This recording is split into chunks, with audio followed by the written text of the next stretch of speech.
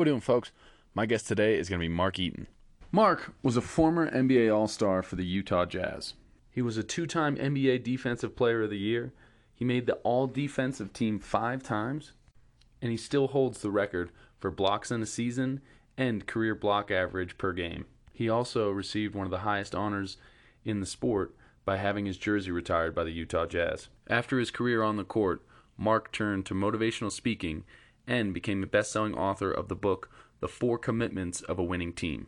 In this episode, we discuss his journey and what has driven him to succeed so far.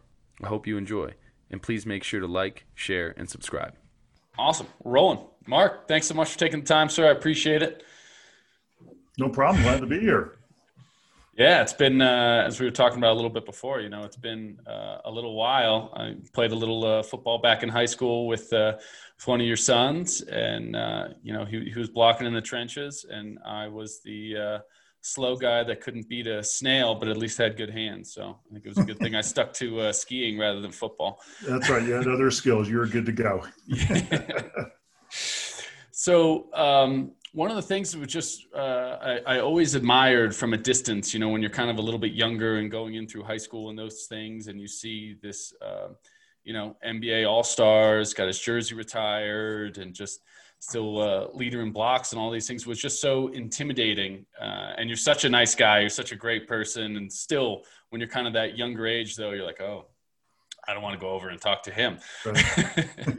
And one of the things I always admired from a distance was just the fact that you were always so great defensively. And the NBA, 5-time NBA all defensive team, blocks, all that. And then the one thing I always at least learned from my dad and playing basketball and everything else is that defense is so much about heart and drive and want to, and that kind of attitude to put in the extra effort.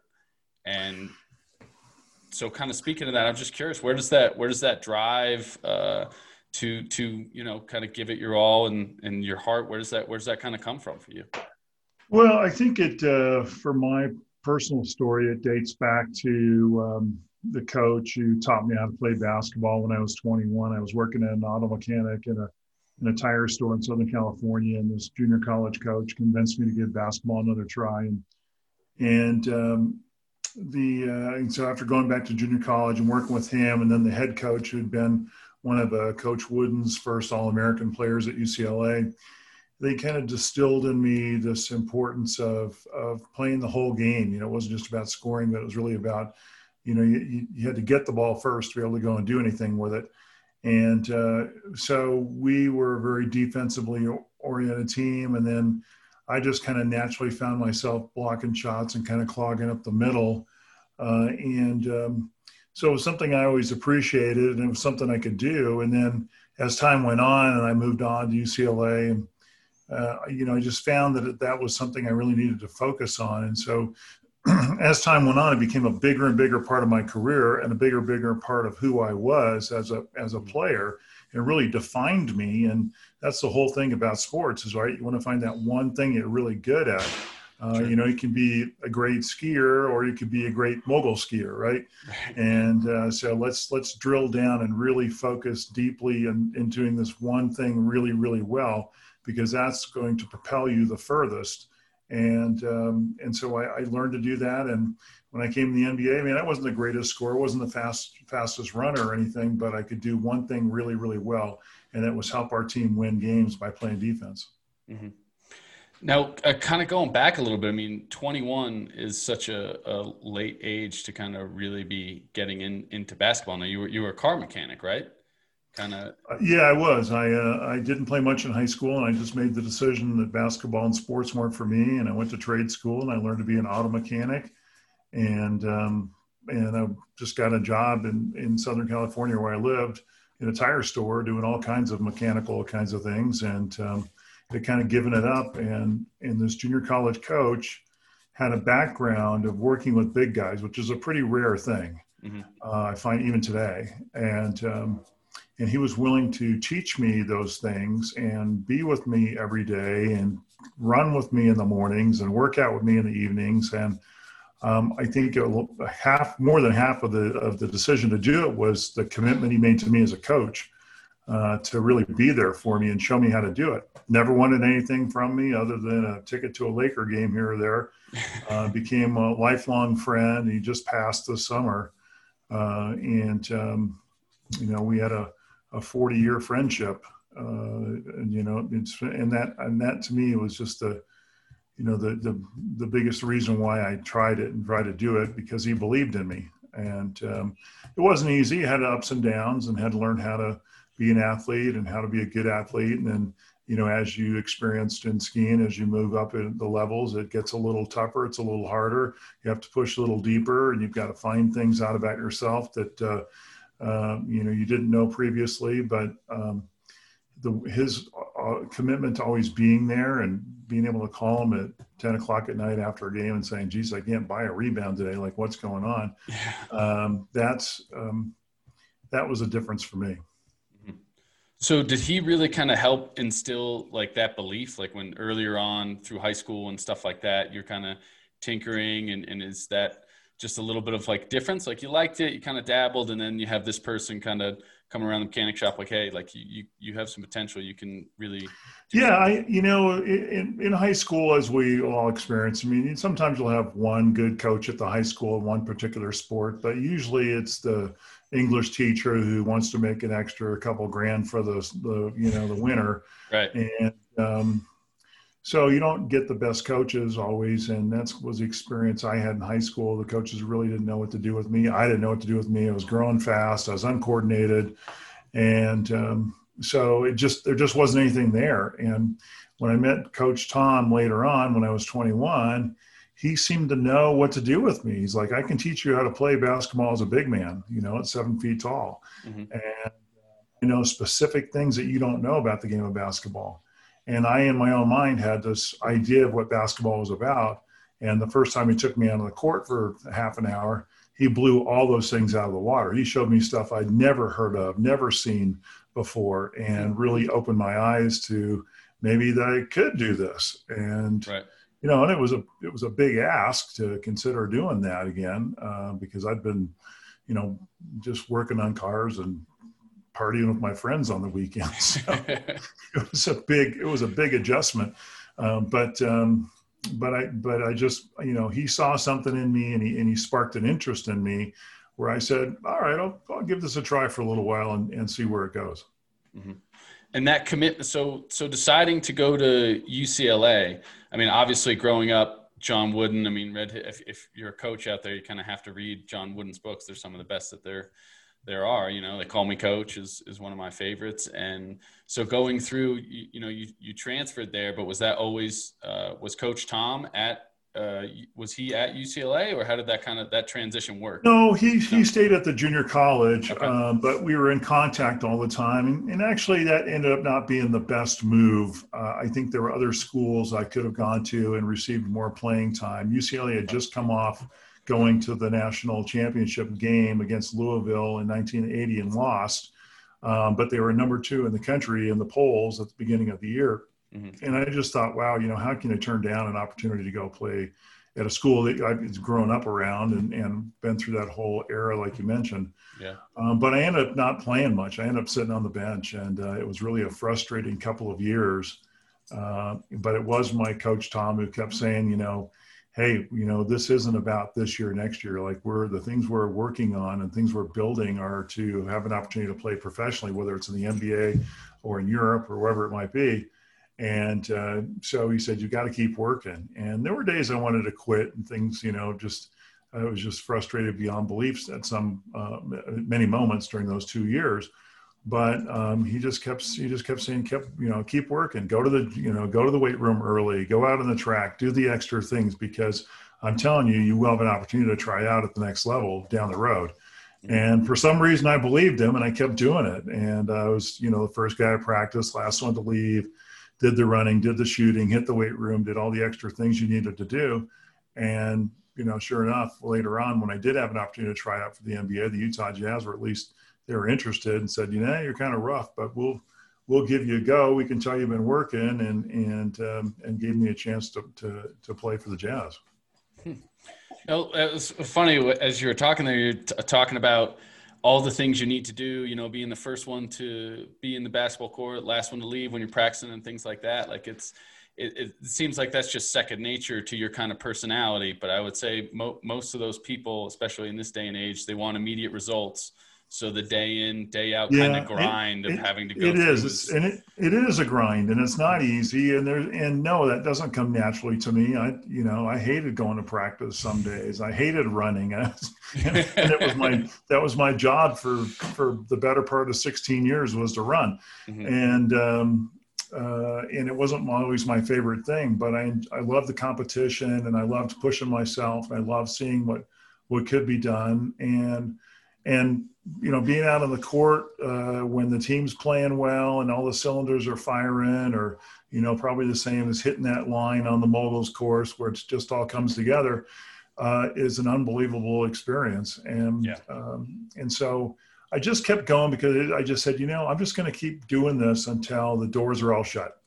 And, you know, I could have been 3 months after I started, but it turned out to be, you know, between college and the NBA, pretty close to 16 years of basketball. And that was a lot of fun, and what an amazing experience, and beyond anything I'd ever imagined, you know, especially when I was back there, you know, in fixing carburetors in Buena Park, California.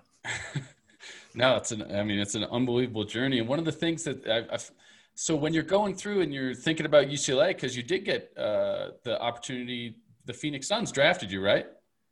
Like, yeah, they did. It was kind of, it was an unusual rule back there where if your class had graduated, whether or not you were in school, you were eligible for the draft. And teams sometimes would take a flyer on guys and say, well, we're just going to tie them up for a year. You could keep a player's rights for, you know, up until the next draft. And, but at that time, it was what they offered me, what was called a make good contract, meaning that you had to be on the team beyond the 1st of January to be guaranteed you get the full salary, which at that time was $30,000. And, you know, and if you got cut anywhere prior to that, you only got a pro rata share, and you gave up your eligibility as an amateur. And so, you know, it was a wake up call that, wow, people were interested in me, and it forced me to, you know, I kind of doubled down on what I was doing. And at the same time, it wasn't really a realistic opportunity because I didn't want to give up 2 years of college or at that time, 3 years of college to go and try that, hoping that maybe I'd make the team. Yeah. So that's why I stuck around, but it was, but then, and I can't remember what was the rest of your question. Oh, it's just the fact of just that transition to the pros, because I know that you said, you know, you wanted to make, if you were good enough to kind of make that jump.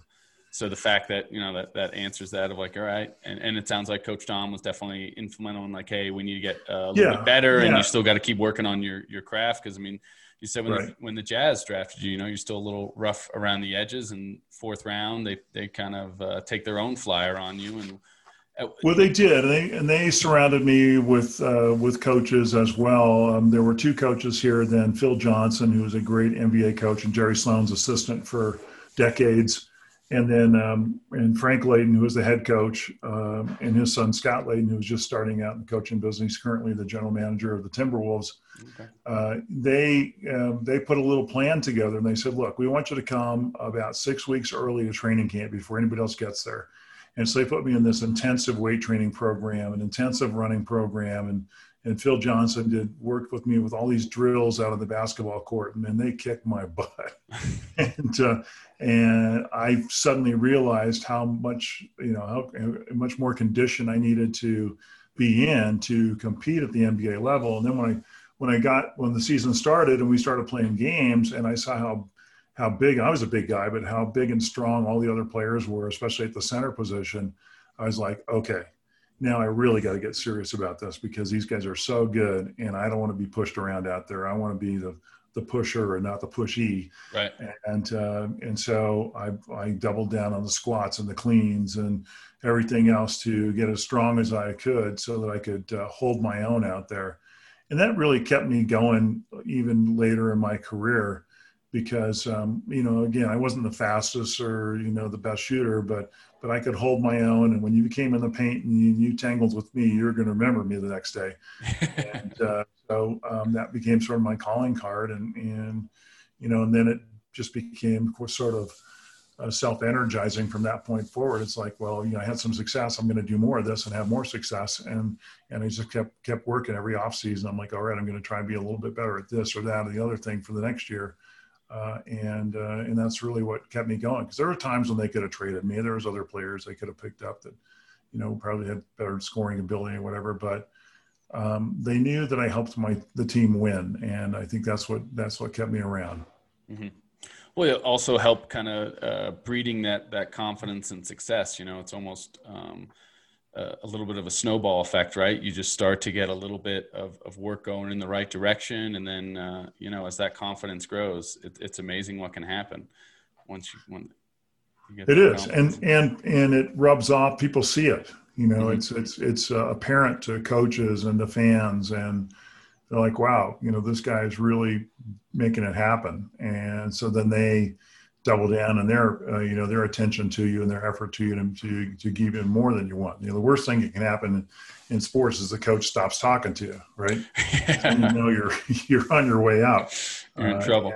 So I always stayed very close to the coaches, and they became great friends as well over time, and continued well after my playing career was over, because I wanted to know what they were thinking. And the fans and things that went on in the sports pages or sports radio or whatever it was were disconcerting at times. And it was always the coaches who brought me back to ground zero and said, don't listen to that stuff. What you do helps our team win, and you just need to focus on that.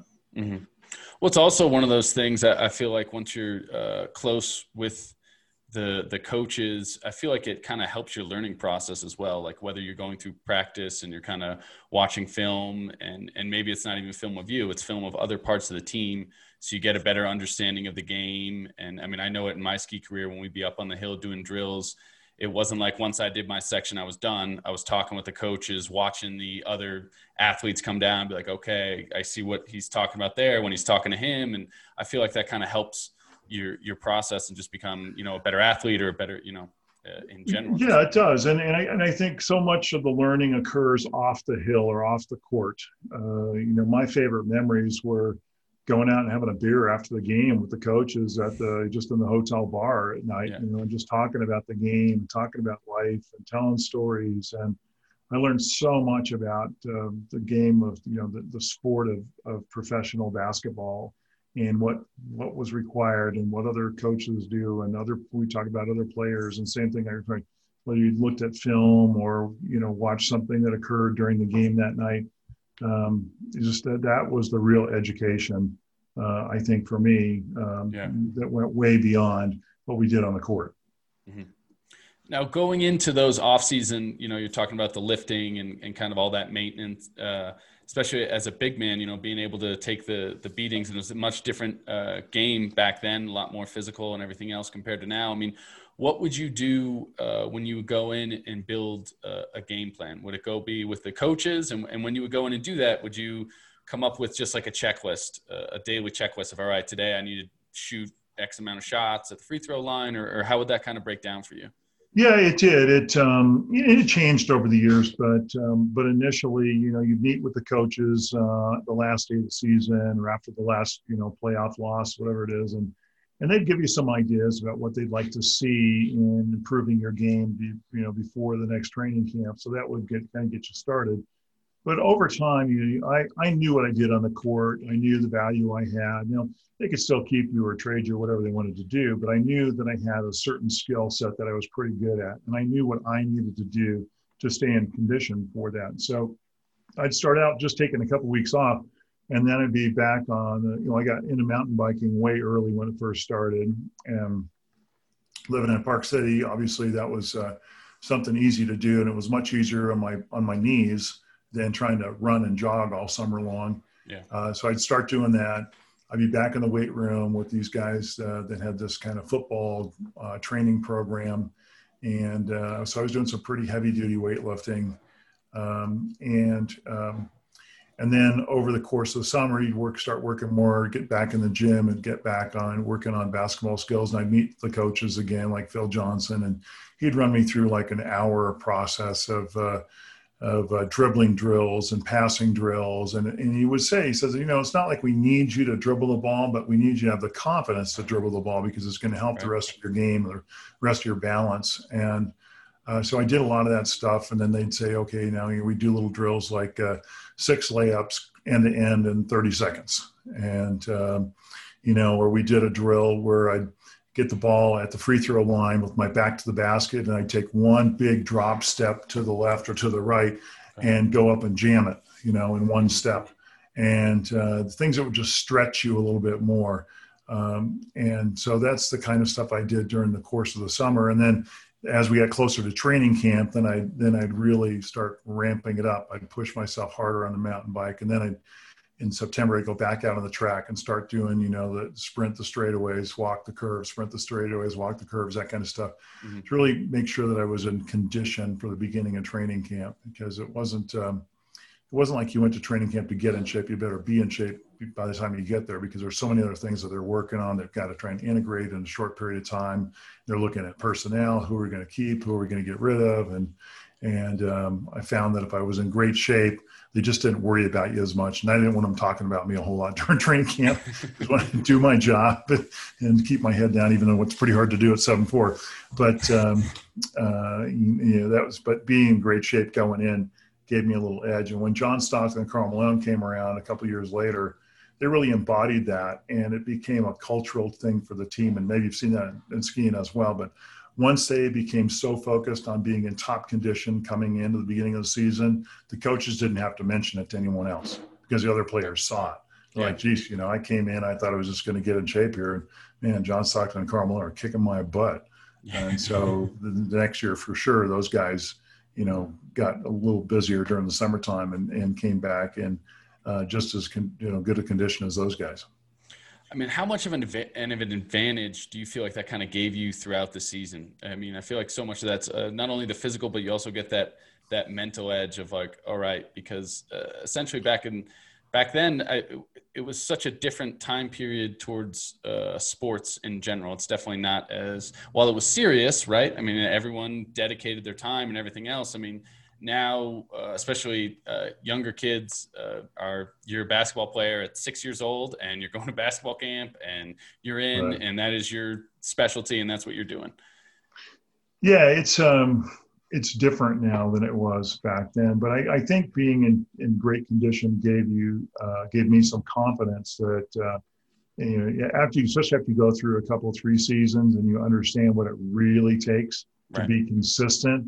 Because as you well know, it's great if you have one great run this month, but what are you going to do next week? Right. Yeah. And you can't have a drop off. You've got to build that consistency, and the consistency comes primarily from conditioning, being able to take the beating, take the pounding, and come back the next night and do it again. I mean, sometimes we play 5 games in 7 nights in 5 different cities.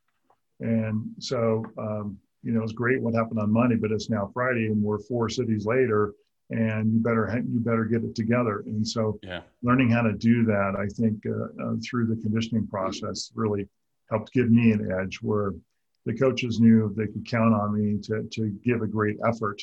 And some days the shots didn't go, and some days you didn't run as fast or whatever, you're tired, or, the other things that played into being on the road. But they knew they had a good foundation to work with to at least start the game. And I always wanted to be one of those starting 5 guys that they knew they could count on. Yeah, being able to be counted on is definitely a good feeling. What was that travel like back then? Because I mean, you see a little bit in like The Last Dance, right? And that's even a little bit further ahead. That documentary over the summer with Jordan was so enlightening. But I mean, it's just one of those things that you don't realize in today's game, right? Because everyone's flying private or everything. I mean, what was that, especially for someone that's 7'4"? What was that day in, day out on the road grind? I mean, that had to be just well, it was rough because, if you played today in Salt Lake City and tomorrow you're playing in San Antonio, you had to take the first available flight because they needed backups in case there was a problem with one of the planes. So you were at the airport at 5:30, 6:30 in the morning, catching the 7 a.m. to Dallas to change planes to go to San Antonio. And, we flew all commercial, and then you're sitting in baggage claim, and you got, 20 people, 25 people that are traveling. And so they got 2 buses, and you got to wait to get all the bags. We probably got 60, 70 bags, something like that, get all that loaded in. So we're just sitting in baggage claim on those hard plastic chairs. And it was rough on you. And then, like, what do I eat? So I got to play tonight. And so, back then it's like chili dogs or whatever you could find in the airport or at the hotel, grab a quick sandwich, take a quick nap, and go play. So it was challenging physically to do that. And I think, once the team started doing the charter airplanes, which I think Pistons were the first team to do that with the Bad Boys, that became all of a sudden a big deal. I think the Jazz were the last team to do it. I think I could have played another year or two if we'd had that, because it was just so hard on your body to get done with the game. Then you got to go find something to eat at 11 o'clock at night. You don't fall asleep till 2 or 3 in the morning because you're wound up from the game. You're up at 6. You're back at the airport, and just doing that day after day after day after day. It was pretty hard on your body, much less being 7'4" trying to do it.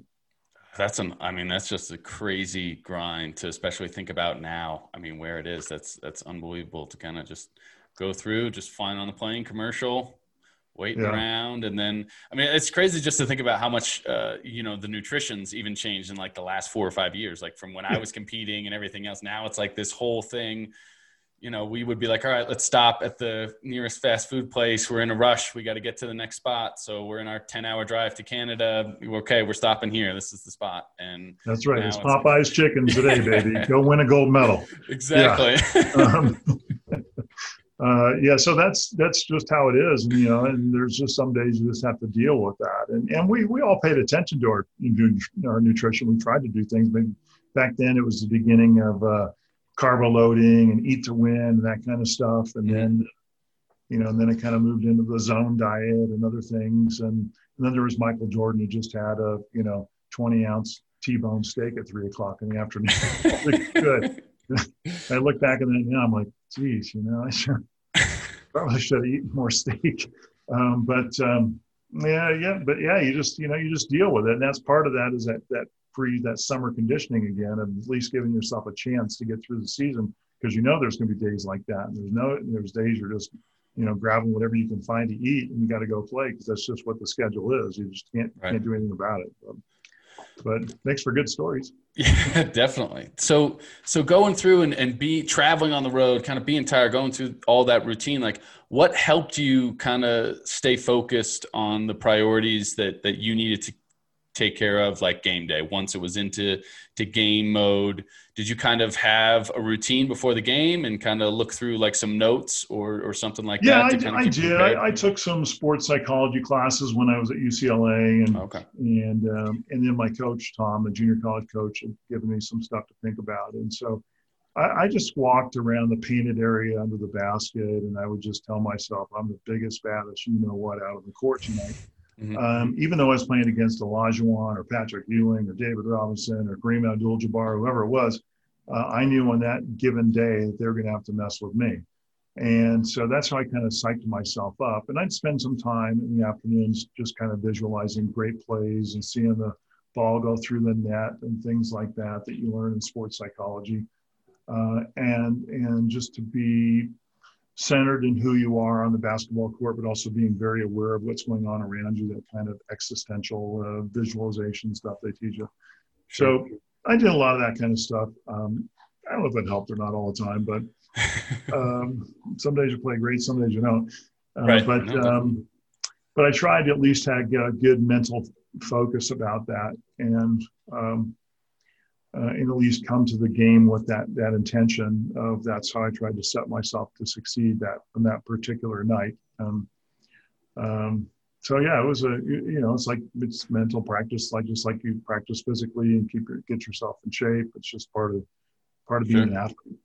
Now, did you have, say there's a night when you're going up against Olajuwon or David Robinson or something like, would you be more concerned about yourself, or would the opponent also be like, okay, I know I'm going up, I got to make sure my level's raised while you're doing your self-talk, they got to deal with me? but also in the back of your head, are you thinking a little bit like, okay, going up against Olajuwon, like he better be ready for what I'm bringing, and would that kind of would that be in some of the thought process? Yeah, we would talk about strategies in the shoot around that day or the practice the day before, about how to best play those guys, what their tendencies are. I mean, even back then we had statistics of, percentages of when they go right, they score this much. When they go left, they score, when they go left, they only score 17% of the time. When they go right, they score 42% of the time. Little things like that, Gotcha. you learn. And so you had to work that into the game plan of like, all right, every time he gets the ball, I'm going to force in this direction. I'm counting on my teammate to come over and help. You'd spend some time focused on that. But there's also times when it's just you one-on-one. When it gets down to crunch time, sometimes it's difficult for teammates to give you help defensively. And so sometimes the coach is like, I'd love to help you, but I can't leave that guy, Robert Horry, out there in the corner to shoot 3-pointers all day. And so, you got Olajuwon on your own tonight, big guy. And so you just did what you could. And, over time you learn little things that would bug other players, little idiosyncrasies they had, or try and push them another 2 feet further out on the floor so they're a little more uncomfortable. They weren't in their sweet spot. Things like that you try to do just to mess with them. Right. And a lot of times you could get under their skin, and they'd get mad about being pushed around during first half of the game. The second half, they'd get a little hot and bothered about it, and maybe throw an elbow or something. And then you're like, okay, I broke his concentration. So that was the objective. That's a win. I mean, how different is it watching like the NBA now compared to back when you play? I mean, how do you feel about the fact that there's so much like less contact? I mean, you got Harden going into the paint, and I mean, it's just a different type of game now, right? Well, you always have to remember the NBA is about entertainment first and foremost. And so fans always want to see more scoring. They want to see more slam dunks. And I think they miss a lot of the nuances of the game because of that. I like the contact. I like the fact, I like being able to touch guys a little bit. Sure. And I think in the playoffs, we've seen that they let a little bit more of it go. They don't want fights, obviously, and stuff like that, but we actually kind of loved fights and things like that back when I played. So it's just a different game now, and people grow up differently. I mean, we grew up playing street ball and playing in, the gyms in downtown LA, and now, and then not too far after that, the AAU thing got going, and kids grow up doing that. It's just a whole different experience. So they have a different, relationship to that aspect of the game, of the pushing and the shoving. And we didn't have a lot of friends on other teams where they all grew up playing, AAU, high school, traveling teams, all that stuff with each other. And so I guess they look at it a little bit differently than we did. Right. No, it's a totally different world when it comes to that. I mean, me growing up, I remember, obviously you guys, the Bulls, the Pit, it was one of those things, and that was fun to watch because that physicality you could see. I'm thinking of just the Last Dance with Jordan going up against the Knicks that one series, right? Where those are, it's a foul, it's hard fouls, but it brings out that extra competitiveness, right? It brings out that extra.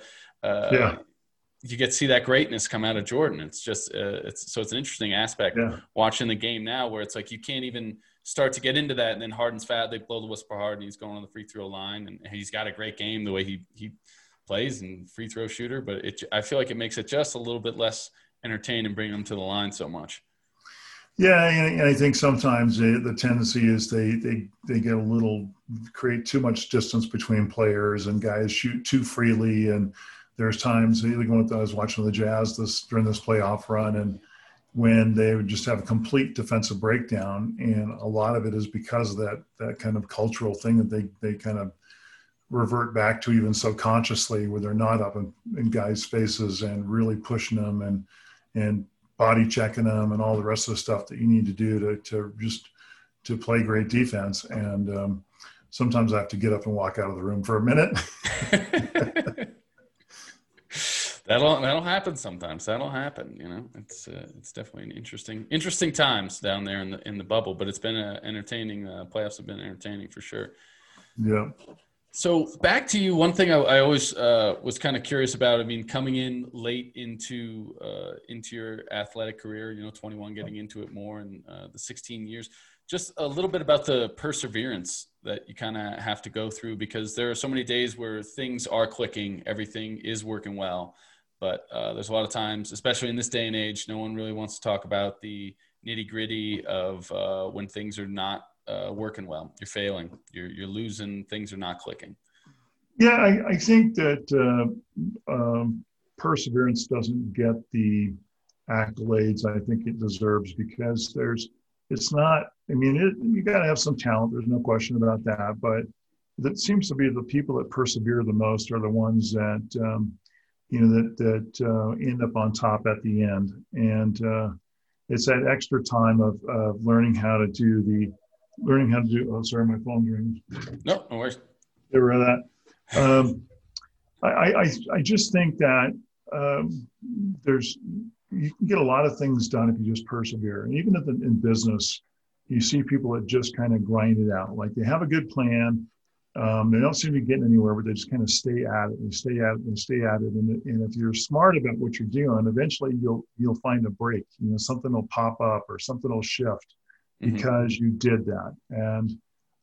And so I pay attention to that a lot, especially we've gone through this whole COVID thing. We've had a lot of us had to reinvent ourselves. It's like, all right, what assets do I have? What can I leverage in a different way? And how do I go about it? And once you decide that, then it's that just plugging away at it every day. Okay, what are the 3 things I'm going to do today that are going to move my business forward that I'm going to get done whether I want to or not, even if it's at 10 o'clock at night. And that's from a little book from a friend of mine named Mark LeBlanc. And but it's that consistent effort, even if it's just 1 action step or 2 action steps that you get done that day, that can make the difference, because it just builds over time. It gets better. And by the end of the month, you've got 30 things done. And that to me, nothing happens quick. Everybody wants the quick fix, the quick turnaround. It doesn't work that way. But if you're willing to hang in there and keep focused and keep working day after day after day, well, you'll amaze yourself at what will pop loose because you put in that effort. Right. And for you, was it looking at things, breaking it down like monthly, or would it be like, okay, these are the goals for just today, or would you break it down weekly, monthly? How would you go through? Are we talking about athletics or business? Let's go business. We've been talking about athletics. Let's go with business world a little after athletics. Yeah, I think from the business standpoint, you do have to have some goals of what you like to see. You have to paint a picture of, like the old Stephen Covey thing, begin with the end in mind, right? Right. But then, you have to break it down into little small tasks. And then you have to prioritize those tasks based on what's going to move yourself further the fastest. And, when you're first starting out, it's really hard because you're still trying to conceptualize what you're doing and where you're going. But as you start to get just a little bit of traction, it becomes so much clearer about the things you need to focus on and the things that you need to delegate or not do. Because, I think delude ourselves sometimes into thinking we got to be doing all these other things when the reality is you need to get on the phone with the person that can write the check that hired you or get the next contract, more so than you need to work on your website or make sure your Twitter's up to date. And those things are just become rabbit holes that you go down to, and then you wonder at the end of the week, like, why didn't I get anything done? Why aren't I further ahead? And so a very wise person once told me, the mantra needs to be, what's the shortest distance between me and a check? And that's what you use your filter for your activities. And it works. I'm making sure I write that down. So it's kind of speaking to that. I mean, obviously that's some advice for other people to kind of approach either their businesses or in their lives. What else would you kind of offer to them? I mean, obviously you have your book, which I have ordered. I got it ordered up on Amazon. Should be here tomorrow. So I very much look forward to reading. I've heard nothing but good things. So. I think in general during this time right now, it's number one, kind of trying to stay centered and not get too wound up in all of the noise that's out there in the space, whether it's, whatever's going on. And just every day, it's hard to know what to believe and what to read. And, Sure. and so that can be very draining energetically. And so I try and stay in a place of I know who I am. I know where I'm going. I know what I'm doing. And yeah, okay, I'm not making the sales right now like I was a few months ago, Right. but I still have a lot to offer. And so I think reframing that of looking at what your assets are and how you can maybe double down on them. You don't always have to go and learn something new. It's about repositioning who you already are, what you already do, what you already bring to the table. And that's something we don't generally look at. We're easy. It's easy for us to see it in other people, and we tell them about it.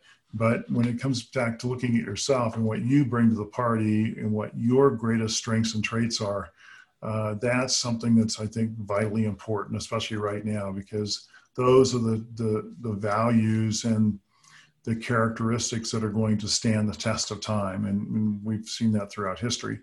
So I think that's my best advice right now is to, turn down the noise a little bit and spend a little more time with yourself and thinking about what bubbles up for you, what's your intuition telling you about what you need to be doing next, and start paying attention to that, because otherwise you'll just find yourself lost in Twitter all day long. Yeah, no, I mean, it's a scary place. I have not been on, which is good. I try to steer clear. That was a Good documentary actually my wife watched. So she's trying to do 10 minutes a day of social media. She's totally got it down. So it's been pretty good. It allows a lot more time for you to get things done. For sure. It's definitely, but I really like the repositioning and kind of, focusing on what you do well, because I feel like a lot in this day and age is they always try to focus on the bad things, right? Where you need your work, where you need to work on, but especially kind of in this space. Yeah, we have this tendency to think about our weaknesses all the time. Right, for sure. And if you've had any kind of career in business or had a few jobs, whatever it is, you've learned things. And those things that you've learned are the things you need to go back to and say, how can I take this little bowl of assets and put it out somewhere else or put it in a different direction? And it's not always easy to do, because they're like, I don't know what I do well. Well, go and ask 3 people, Right. Yeah. Ask your spouse, ask your boss, ask your coworker, ask the customer, because those are the things that you're known for and that you can leverage going forward. And so that's my go-to advice. Now, what was that transition like? Because I know for a lot of athletes and people, when they're kind of making that transition after their career's over into the business world, into that next step, it's a lot easier said than done. For a lot of people, it's like my identity's kind of taken away for at least a little while. They go through these kind of really hard periods. And fortunately, I knew I loved coaching, so that I was able to transition fairly easily with school and things of that nature, which was kind of nice. I didn't really have much of a break to really stop and think like, oh God, what do I do now with my life? But I know that happens for lots of different people. And did you have any difficulty with that transition? Oh yeah, because when you retire from sports, in particular, you go from being really focused on one thing all the time. Like for 16 years, I played basketball. It's all I did. And then all of a sudden it's like, well, here's the menu now and good luck. And you open it up and it's like, where do I start? Yeah. So yeah, it's a real, and then the issue is that you're always known as an athlete, like, oh, you're that mogul skier, or you're that downhiller, what are you doing now? But they always see you as that athlete. So how can you take that and put it in a different box is really a big challenge. In terms of advice, yes, you are some of those dark periods, but I think in the process of going through those kind of darker days, you learn more about yourself.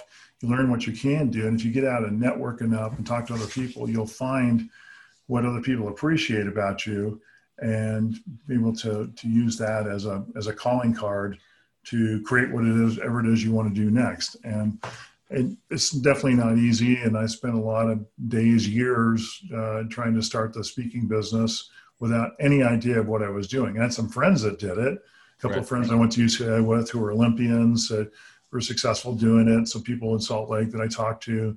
But you actually sitting down and writing your own story and coming up with your own points, eventually I figured out that I needed to find a coach. And that's what I did.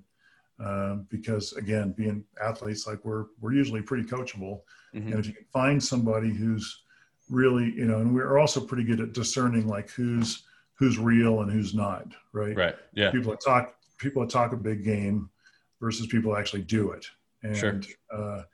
So I found somebody that actually could do it, and that helped me a lot. But even with that, once I got it put together, then there was a whole other learning process. It was kind of like starting out in basketball 101 again, when it was speaking 101, like, what's the message? Why do people hire speakers? Why do they bring them in? What do they want to hear?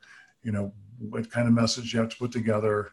How do you take your stories of who you are and what you've learned and put them in a way that a business audience is going to benefit from them? There was a lot of learning that had to occur over a period of 3 or 4 years to where I really felt like I was, okay, now I finally got it. I know I'm delivering something that people value. They invite me back. They like me. They applaud. Right. That's a good thing. So, I think we're finally hitting the sweet spot here. But man, it can be challenging. And then there's the whole, other aspect of once you develop that, then how do I market it? How do people find out about me and all the things that go on that? And it's, an entrepreneur's job is never done. It's just a journey. It's just there's no big end point. You just learn as you go. Right. There is no finish line. But so how was that kind of public speaking for you? Because I know I've had other guests on in the past, and that's always been one of the biggest things for them. They come through their athletic career and, they don't really think about it. And then they're in this room and they're talking in front of 150 people. And it's like, whoa, this is, it's hard. And even if you've done, like I did television for quite a while before that. And that's relatively easy to do in comparison to being on stage and being live and actually being expected to motivate and inspire people in a room of 200 people who have been there all day, locked up in the room, and may have just finished listening to 2 hours of the CEO discuss the financial report, and it's like, bam, now you're on. It was a transition, and it's just it's like starting over again with like, well, here's your skis and here's your poles, right. And there's a jump down there at the bottom, and there's about 75 bumps between there and and how am I going to get down that thing? And exactly. So and you just have to go and do it. And one of my friends down in Las Vegas, great speaker, he always says, speak more to speak more. And so I had to be willing to just go and speak wherever I could find. I spoke at the Kiwanis Club, the Lions Club, mm-hmm. The Chamber of Commerce, anybody that would have me. And when I first wrote my speech, I literally just read it to them because I hadn't memorized it yet. And, right.